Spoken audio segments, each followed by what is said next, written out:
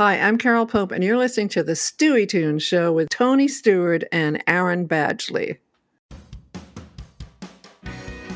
Well, Aaron, we've had a lot of fun in the last few episodes, haven't we? Oh, a lot of laughs, man. A lot of laughs. We have had a lot of fun, yeah. Yeah, for sure. Unfortunately, today's subject is a little more serious, and we're going to be talking about Billie Holiday, Lady Day.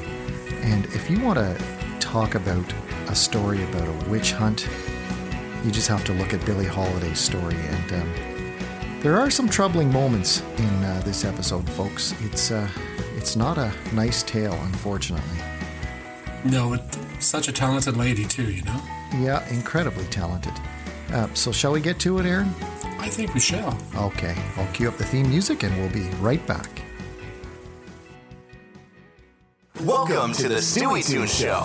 These are insights and commentary on the music and musicians that shape our lives. And now, let's go back to class with your hosts, Tony Stewart and Aaron Badgley.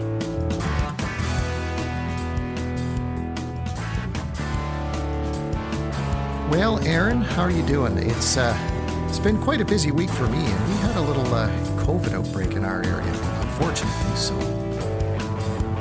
You think you're in trouble? Yeah, for sure. COVID outbreak, is it because people were being not entirely responsible, perhaps? Yes, unfortunately, it was a house party, and it's turned into an event, so hopefully that won't affect us at the school, but, I live in just outside of a town called Carlton Place, and they said there were 20 cases in our area from that event, so...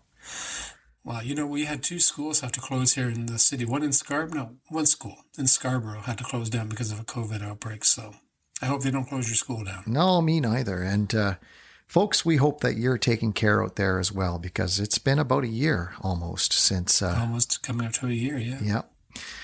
So we're going to be talking about Billie Holiday tonight. And... one of my favorites. One of my absolute favorites. Me too. This is very near and dear to my heart too, as a jazz musician, and, but the one thought that comes to my mind over anything else, other than her talent, of course, because she was a stellar talent, a very unorthodox talent, but also her story is so tragic, and it's one thing after another with her, and she died early, and, unbelievable to me that she was able to have even the career that she had with all the obstacles in her life. Yeah, and it's funny because, I'm a chart kind of guy, and you look at her records, and she was very massively popular from her first record on. Mm-hmm. So she was being recognized, but, there was other forces out there that, there's a few tragic stories in the history of music, She's one of them. There's other ones that they just break your heart because, and I'm not comparing her to, but watching the Amy Winehouse documentary just tore me apart because there's this young woman, very talented, and 27 when she died? It was horrible. Well, there are similarities because of the substance abuse, right? Yeah. Could not get her demons under control. And, that's exactly what happened with Billie Holiday. But, I was Frank Sinatra. I'm a huge fan of the chairman of the board, like a huge Sinatra fan. And he said that Billie Holiday was one of his foremost influences, actually. So, that's pretty high praise. Coming from Sinatra? Yeah. Yes, indeed. Yeah. He had a good taste in music, though. Yes, he certainly did. So let's get started, shall we? I think we do have to talk about, because the story starts from a young age with her. Her right from childhood, she was sent to a school, basically like a juvenile school at the age of 9, mm-hmm. which is incredible because her mother, I guess, was never around, and then was raped at 10, was in prostitution before she was 15, which is incredible. And she was born Eleanor Fagan and or Eleanor Harris. There's 2 different birth certificates, which is very not uncommon, by the way. But yeah, but just right off the start, a very tragic beginning to her life. Oh yeah, the dice were loaded. It's amazing that she. Do you know where she got the name Billie? Like for Billie Holiday? I am not sure. Where did she get it? She was a big fan of a silent movie star named Billie Dove. Oh. And so she took the name Billie from Billie Dove. And her birth dad was Clarence Holiday. Yeah, and it was spelled Halliday. That's right. Yeah, That's right. Yeah. They turned it into a stage name, Holiday. Well, spelling, someone didn't care. But anyways, that's where the name came from, yeah. Yeah, so a very tragic childhood. And her relationship with her mother was one of those on again, off again, right up until her death, in fact. And, I'm not sure what else you can say about that, but it just set the tone for the rest of her career and her life. And folks, we told you this was going to be a little bit more sad than our usual episodes, but those are just the facts, Well, and it's funny because she became a singer because of those facts, Tony. Mm-hmm. So, in 1932, she's desperate for money. She's 16. She's out of jail for being arrested for prostitution. She's, on the streets in Harlem, and she wants to pick up some quick cash. So she's trying to find any kind of work. She goes into a club, and she says, well, I'm a dancer. And she's not. And she sees this guy playing, this old guy playing piano, and she just started singing. And according to reports, people just stopped and stared at this little 16-year-old girl who's just belting it out, right? Yes. So she didn't get the job as a dancer, but she did get the job as a singer. Yes, and her singing style, just from a jazz musician's perspective, was so unorthodox. And she often said that she would try to imitate horn players. She was a big collaborator with Lester Young, who was a tenor sax player. But she often said that she would try to imitate horns when she was singing. And her horn players said they would try to imitate her. Now, Ella Fitzgerald was the same thing. Ella Fitzgerald, the horn players in her band used to actively try to imitate her after she did a solo because she was so unbelievable. But those are two of the big names, right, in jazz at that time. And she was a terrific voice. If you haven't listened to her, folks, you should go and just look up some Billie Holiday recordings because very unorthodox. Well, it was very unorthodox, and you wouldn't think that it would have the success that it had. And especially at a time when a lot of black artists weren't being played on anything other than black radio. That's right. Let's put this.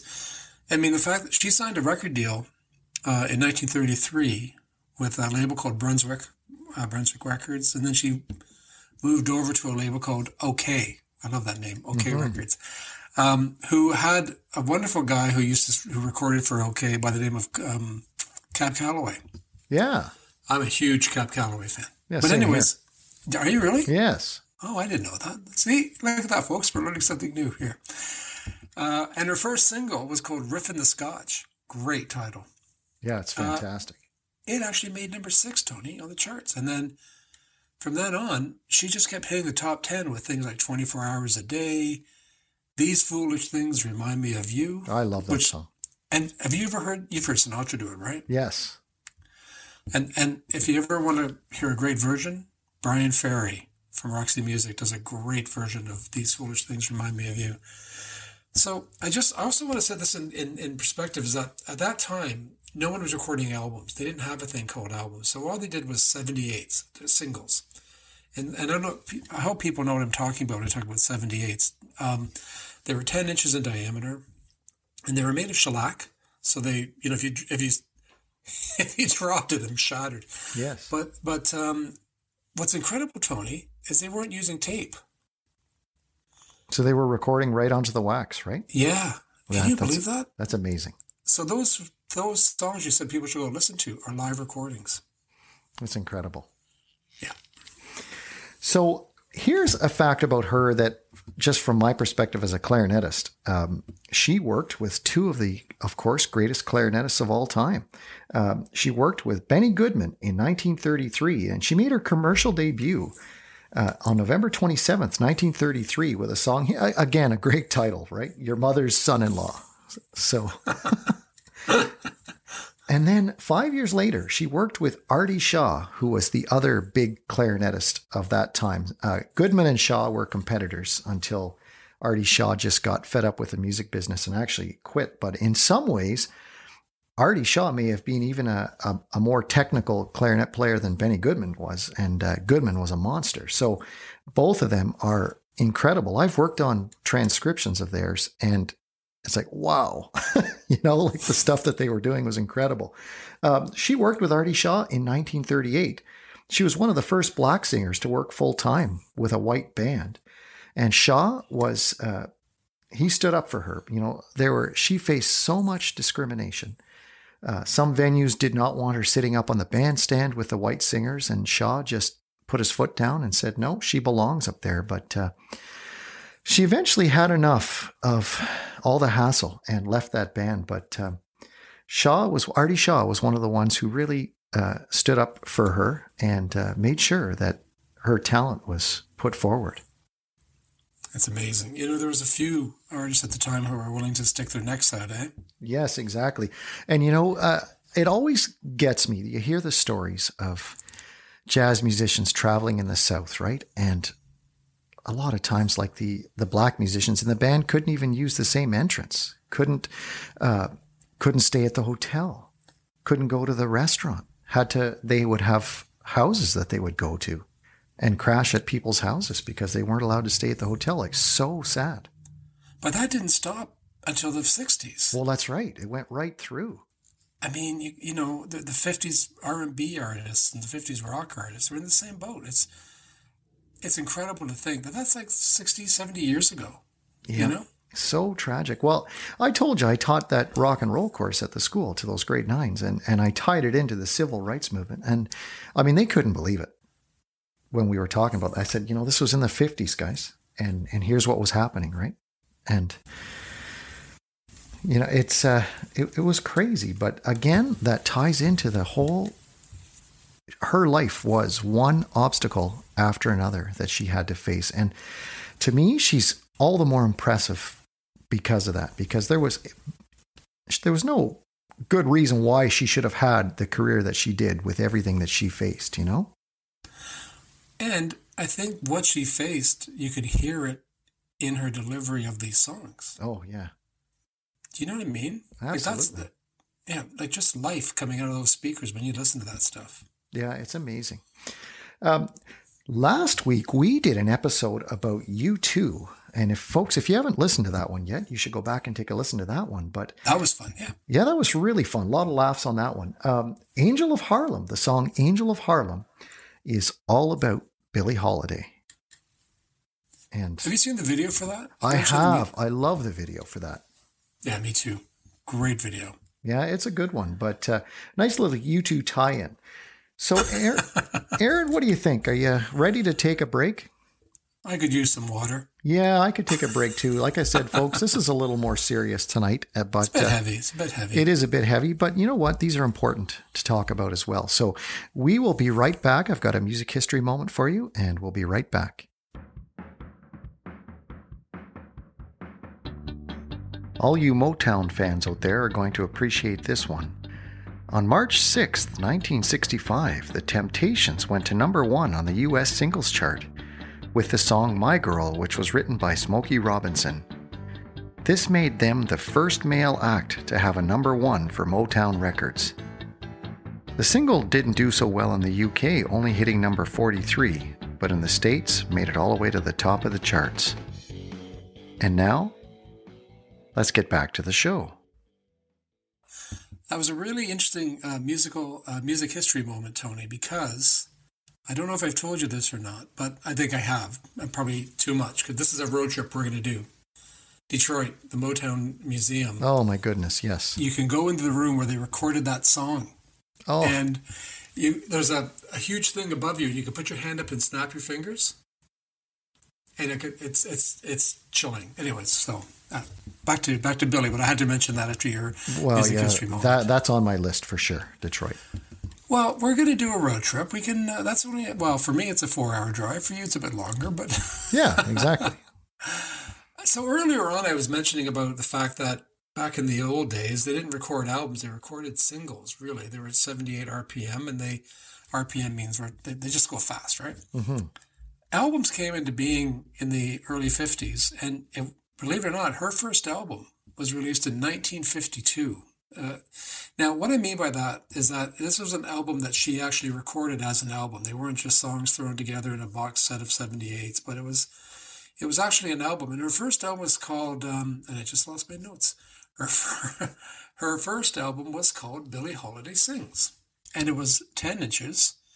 It was on Mercury Records, and it has a really cool cover. For those of you who want to look it up, it's like a 50s kind of, very cool. And it had I Only Have Eyes for You, You Turn the Tables on Me, Blue Moon. Her version of Blue Moon is incredible. Yeah, it's amazing. It is, and it's fantastic. And then she did In My Solitude, These Foolish Things Again. She re-recorded it. And then a Cole Porter song called You'd Be So Easy to Love. Yeah, great song. Oh, fantastic. Cole Porter. That could be a show too. You Go to My Head and East of the Sun and West of the Moon. Anyways, I had that album. Unfortunately, over time, things disappeared, but I do have her 78s. My mom used to have her 78s, and I've got my mom's 78s. So, oh, wow. So that was her first album, and it did very well. For those of you who are nerds like me, who'd look at chart facts and figures. Yeah, I've got a few Billie Holiday albums in my LP collection as well, and always been a fan of hers. So, folks, we're going to move on to what is probably one of the most tragic legacies for her. In 1939, she started singing a song called Strange Fruit. And Strange Fruit is a song about lynching. And, of course, that attracted a lot of attention because here is a black woman singing a song about lynching.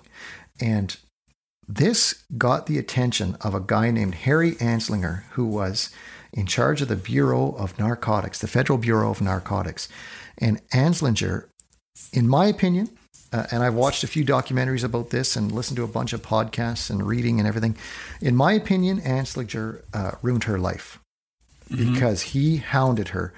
The Federal Bureau of Narcotics, they warned her to stop singing it, and she wouldn't. And then they just went after her. And I mean, they went after her. They went into her home. They got her on drug charges. Now, when you got busted for drug charges back then, if you were a performer, you were screwed because there was something called a cabaret card that you had to have to work at the clubs in New York City. And if you didn't have your cabaret card, you could not work in any venue that sold alcohol. So as a result of Anslinger's witch hunt, when it first started, she lost her cabaret card and she had to perform in concert venues. And this torment continued until her death. I mean, they hounded her for 20 years about this song, and she refused to back down. She kept singing it. And when she first sang it, the first time, did you ever hear the story about when she first sang it? Mm-hmm. Go ahead. Yeah, she told the audience, because it was in a club, right? So she told the audience, need everybody quiet, and the lights went down, and they just had a spotlight on her face. That was it. And Strange Fruit's a short song. It only clocks in at about 2.5 minutes. And it is all about lynching. And the audience was spellbound. And I mean, the Federal Bureau of Narcotics just lost their minds over this. And they set her up a few times with bogus charges. And we'll get to the end of her life. That just gets me angry, and I'm going to turn it over to you, I think, because I'm starting to get angry talking about it. But you know what? The funny thing about Strange Fruit is it still, as a single, made the top 20. Mm-hmm. People bought it. I mean, and one, you look at the lyrics. I mean, the first line, "Southern trees bear strange fruit." I mean, it's one of the most important songs ever written. Oh, without question. And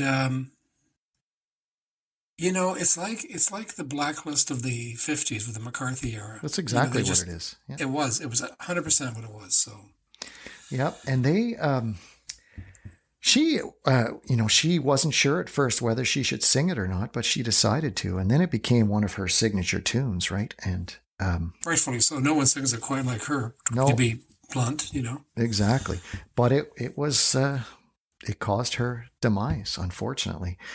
Like I said, we'll talk about that when we get to the end of her life. But I get angry thinking about it. You know what? You should be angry, Tony. It's something that should make people angry when they hear about it, even today.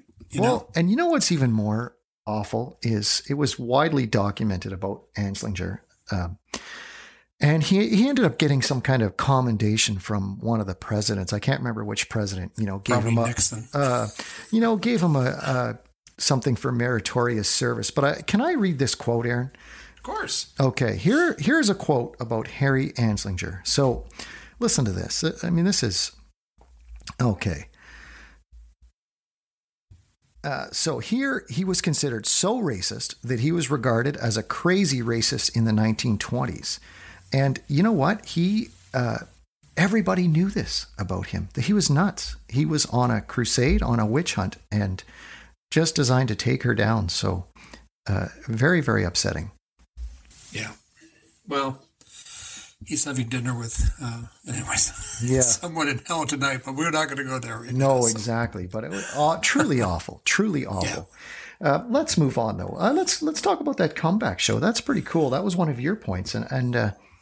Well, I think that we in this generation think that we've invented it all. So we have all these reality shows and aren't we clever? But, back in the 50s, there was a television show called The Comeback Story. And it was a real life show. Like they would take an artist or an actor or someone who's been down and then up again and whatever, called The Comeback Story. And it was a reality show. Long before The Real World, long before Survivor, American Idol. This is 1953. She appeared in the third episode, October 16th, 1953, where celebrities shared their true stories of how they found success despite overwhelming adversity. And if you watch the show, you can see it on YouTube. I mean, she doesn't, again, one thing I love about her more than anything, well, not more than anything else, but she wasn't one to sugarcoat things. No. She's like, hey folks, this is what I've gone through. And so it's an interesting show. And again, if you think about it, Tony, it's years and years and years ahead of its time. And it's been forgotten. This is what I get. And I love the fact you're teaching history. And I love the fact you teach music history, because a lot of these things get forgotten over time. And I really want to bring it back to the forefront that these people were humans, and things were done before 2021. Things were done in the 50s that were ahead of its time. And this was acknowledging what she was going through. So you can only imagine what our friend was doing when he was watching that on television, right? Yeah, absolutely. Heads were exploding, no doubt. And let's talk about her last show. Her last show was in 1959, May 25th, 1959. And she died only a couple of months later. But yeah. And she was a shadow of herself when she died. I think we'll talk about her passing after the break, but let's talk about that last show a little bit.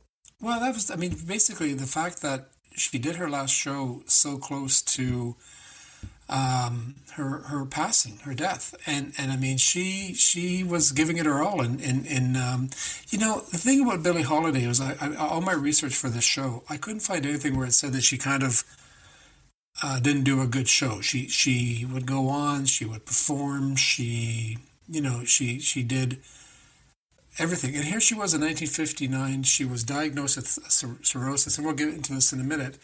She had lost about 20 pounds, and yet here she is on stage, belting it out. And from all reports at the time, if you read the reviews, it was, she looks like she's not well, but man, she still belted it out, and it was a good solid performance. I don't know if there's recordings of it. I'm just trying to see if it was recorded. I'm not sure either, but wouldn't it be sad if no one recorded that? Yeah, because that to me would be.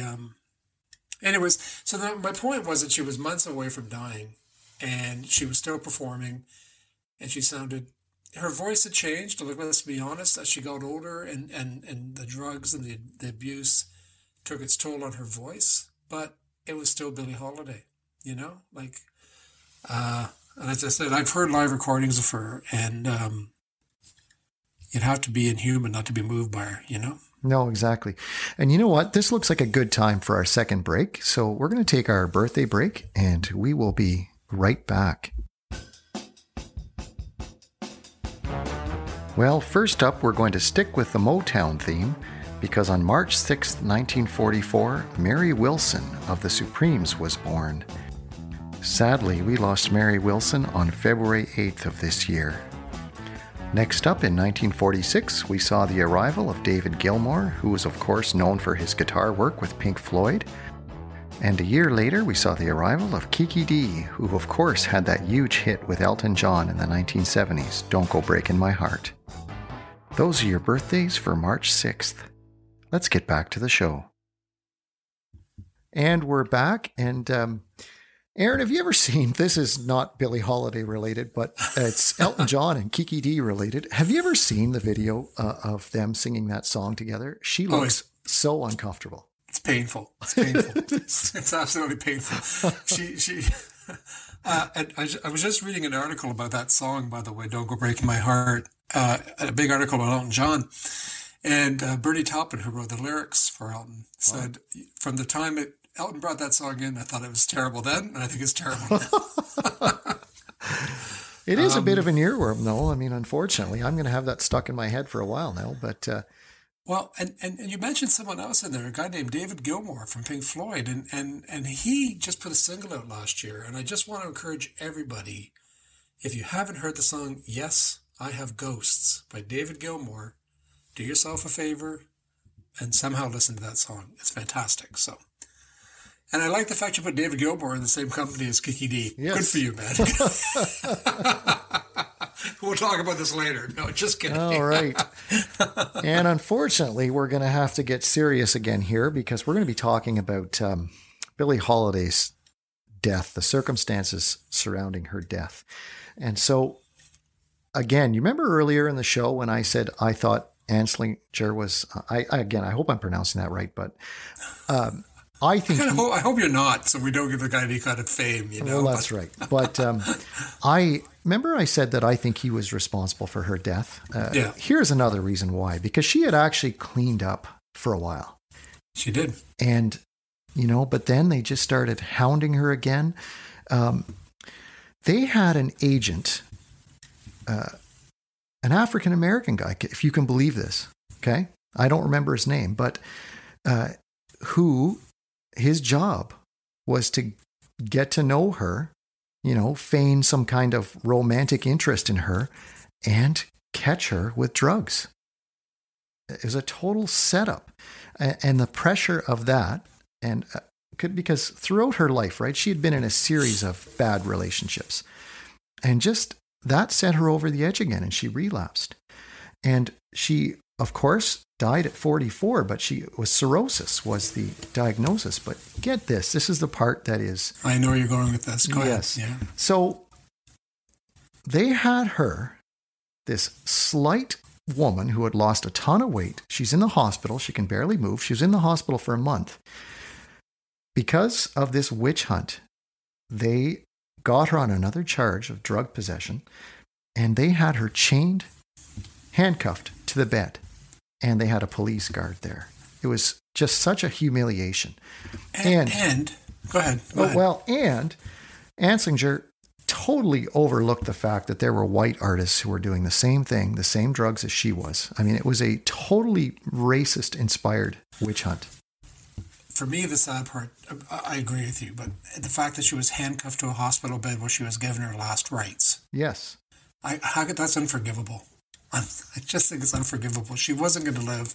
You handcuff this poor woman to a bedpost. And then bring a priest in. And have a police officer. And then have the nerve to bring a priest in to give her last rites. Yep. It's one of those things. And again, folks, this is a heavier episode, but our last point here tonight actually is just the fact that even though she experienced commercial success, she died basically penniless. I'll get into in a moment some of the people who swindled her. I mean, all of her romantic partners basically swindled her. But her mother, I don't know if you knew this or not, but her mother opened a restaurant and, of course, tied it into Billie's fame. And then Billie needed to borrow some money and went to her mother, and her mother refused. It's nice. Incredible. And that's where she got the line, God Bless the Child, Whose God Is Own. God Bless the Child is one of my favorite Billie Holiday songs. And that's supposedly what Billie said to her mom after her mom wouldn't give her any money. But meanwhile, her mom had, been using Billie's name to open this restaurant. But she died penniless, basically. She had 70 cents in her bank account, and her estate was worth about $1,000. And also the record companies probably ripped her off as well. And we didn't even talk about the fact that she actually wrote some of her songs. Yeah, well, God Bless the Child was one of hers. Probably her best known one that she wrote. Right, but she was a writer, and she didn't even get money for the songs she wrote, Tony. Yeah, Rick and I actually play quite often on our sets. God Bless the Child. Whenever we need a nice ballad to just fill in and take things down a little bit, we'll frequently turn to that one, actually, because it's so gorgeous. And Blood, Sweat, and Tears. Do you know their cover of that? I do. I love that cover because it's just so interesting, total different feel, of course. But I actually played, when I was in the armed forces, when I was working in the armed forces as a musician, we did an arrangement of that song, the Blood, Sweat, and Tears arrangement. And I played sax on that. Actually, it was a blast. Did you really? Yeah. That's very cool, man. Yeah. So I love, any imaginative cover like that. I've always loved that Blood, Sweat, and Tears cover. Yeah, it's good. Well, yeah, it's what it's good about it was they made it their own, but still maintained the integrity of the song. If that makes sense. So that is our look at Billie Holiday. But I want to add a couple of things. I'm off the cuff. Is that okay? Absolutely. Please do, because I might as well. Well, I just think we got to end up on a bit more of a positive note, which is that, she influenced generations upon generations of singers. And here we are, 2021, still talking about her, which is, and Diana Ross portrayed her in Lady Sings the Blues. And she's in the Rock and Roll Hall of Fame. She's in the Jazz Hall of Fame, Grammy Hall of Fame. Mm-hmm. So, sadly, like with a lot of great artists, she was recognized at the time, too, to a certain extent. People like Louis Armstrong, Louis Armstrong, Frank Sinatra, Bing Crosby, all recognized her talents. Artie Shaw. So it's good that we're still talking about her, Tony. Yes, I think so as well. And just... Again, my takeaway from her life is that for her to have the kind of career that she had, despite the obstacles that she went through, well, it's, what it reminds me of, Aaron, is it reminds me of Tina Turner. Mm-hmm. Mm-hmm. Right? Very similar. Yeah. I found myself, after we recorded I feel the same way right now, actually, talking here, as I did after we did our Tina Turner episode. The same feeling, you just profound respect and admiration. Yeah, I'm with you. She was a treasure. But you know what? I'm also grumpy, as you could tell earlier. And it is that time to put on our grumpy old man hat. So shall we do our get off my lawn moment? I'm in. All right. Well, I'm going to cue up the little stinger here because I just need a breather, and then we'll complain about some stuff. So you ready? Here we go. I'm ready, man. I'm ready.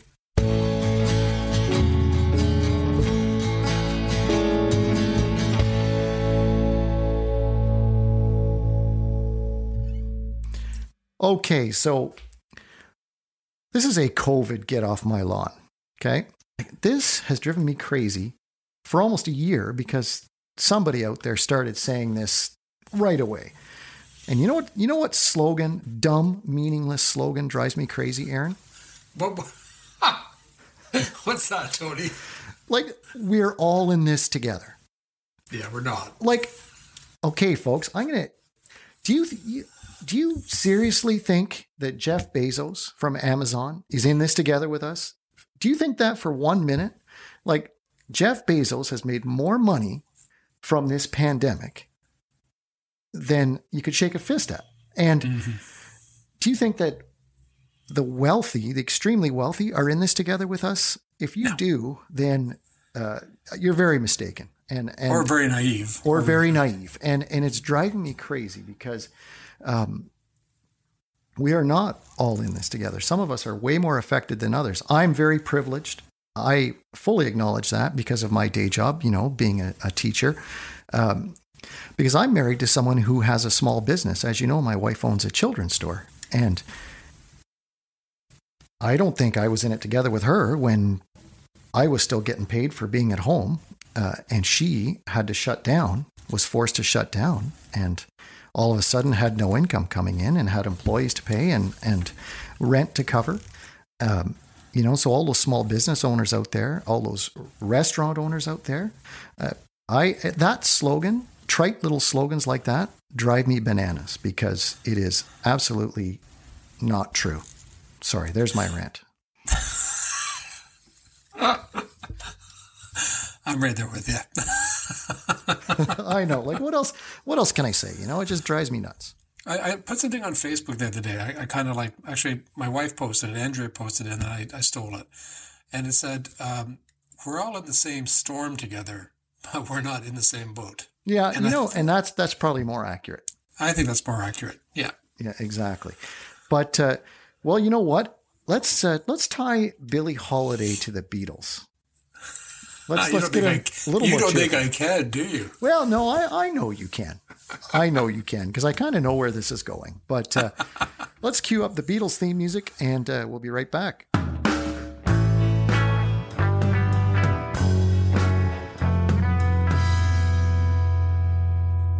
Okay, Aaron, hit me with some Beatlemania. Well, as we know, Billie Holiday passed away in 1959, long before the Beatles were famous. However, the Beatles also grew up at a time where the BBC was playing not rock and roll. And Paul McCartney and Ringo Starr and George Harrison all acknowledged they were massive Billie Holiday fans. And in fact, Paul McCartney did a really great recording of Summertime in 1987. And it's a great track. So he said I borrowed the arrangement from Billie Holiday. So that's one thing. The other thing I want to talk about very quickly, Tony, is you were talking about the fact that Billie Holiday wasn't allowed to stay in the same hotels and the segregation that was going on, especially in the South. The Beatles were the first band in the South to say we're not playing to a segregated audience. Yes, that's right. That's right. So I just want to give them a little tip of the hat to the Beatles for that, because they just took a stance and, well, either we play to everybody or we're not doing this. So, I think, and they were aware of the racism in the music industry and the crowds and stuff. So I thought that was pretty cool. So those two things tie into Billie Holiday. How's that? No, that's perfect. And summertime, like Rick and I, we are the Somerset combo. That's what we call ourselves. We are a smooth jazz group. But the one... Very good, folks. Very good, by the way. But the one song that we do let loose a little bit on is Summertime. That's one where I can let the fingers fly a little bit. We usually use that as a bit of a showstopper if we need one, but such a great song to play. And, I was thinking of your Beatles mention. When you look at the Decca Records, when they did their failed audition, but when you look at the set list that they played, it wasn't all rock and roll tunes. I mean, there were some tunes in there that were obviously stuff they had heard on the BBC, right? And Shake of Araby? Yep. Yeah. Besame Mucho? Yep. They did all kinds of songs like that. Yeah. Well, I mean, Paul McCartney or George Harrison talked about having a complete Bing Crosby collection. Mm-hmm.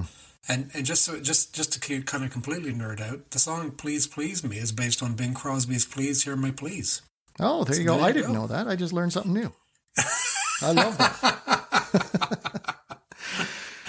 that. Well, Aaron, this was really, again, like I said, inspiring to talk about someone like Billie Holiday.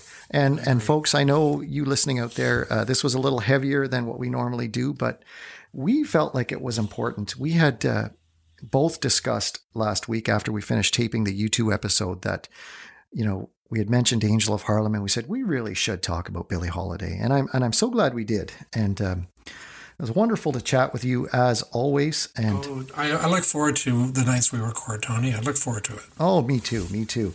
And folks, we can't thank you enough for listening and supporting this show. And the best thing you can do to help us is spread the word or let a friend know. convince a friend of yours to, hey, check these guys out, listen to one of their shows. We're everywhere you get podcasts. So we're Apple Podcasts, Spotify, Google Podcasts. We've also got the website, www.stewietunes.com, and we even have a donation link up there if you decide you do want to support the show. That is always appreciated. That just helps us meet some of the fixed costs. But more than anything, we just are grateful to have you as a listener and to come on this journey with us. And we look forward to doing it every week. And we love the comments. We read each and every comment. So thank you for the comments that you leave for us wherever you do, because I enjoy those. And so does Tony. Should I give a little teaser about what's coming up next week? Because it's a very different type of episode. Yeah, why don't you? Because we never do that. So why don't you do something different? Okay. So next week, we are actually going to do we're going to call it a bonus episode. I don't think I'll number it as one of the season episodes. We're going to do what's a bonus episode, and it's going to be a behind the scenes. You had nicknamed it our Wizard of Oz episode, but it's going to be a behind the curtain. Behind the curtain, yeah. Yeah, behind the curtain episode, taking a look at how we produce this show, how we're doing this remote recording. We'll talk about ourselves and our backgrounds and our day jobs, and just something a little more informal, but will give you, our audience, a chance to get to know us better. And I think that I'm really looking forward to that. Are we going to tape the fights we have to? Just kidding. Just kidding. But anyway, I can't wait. I can't wait till next week. That'll be a lot of fun. It will be. And I think it's a unique kind of perspective of a podcast about what goes in. Because you know what? I'm not going to give anything away, but it'll be good to kind of get behind that curtain. Yeah, absolutely. So until we are in your podcast player again, stay safe. Be well. And see you next time.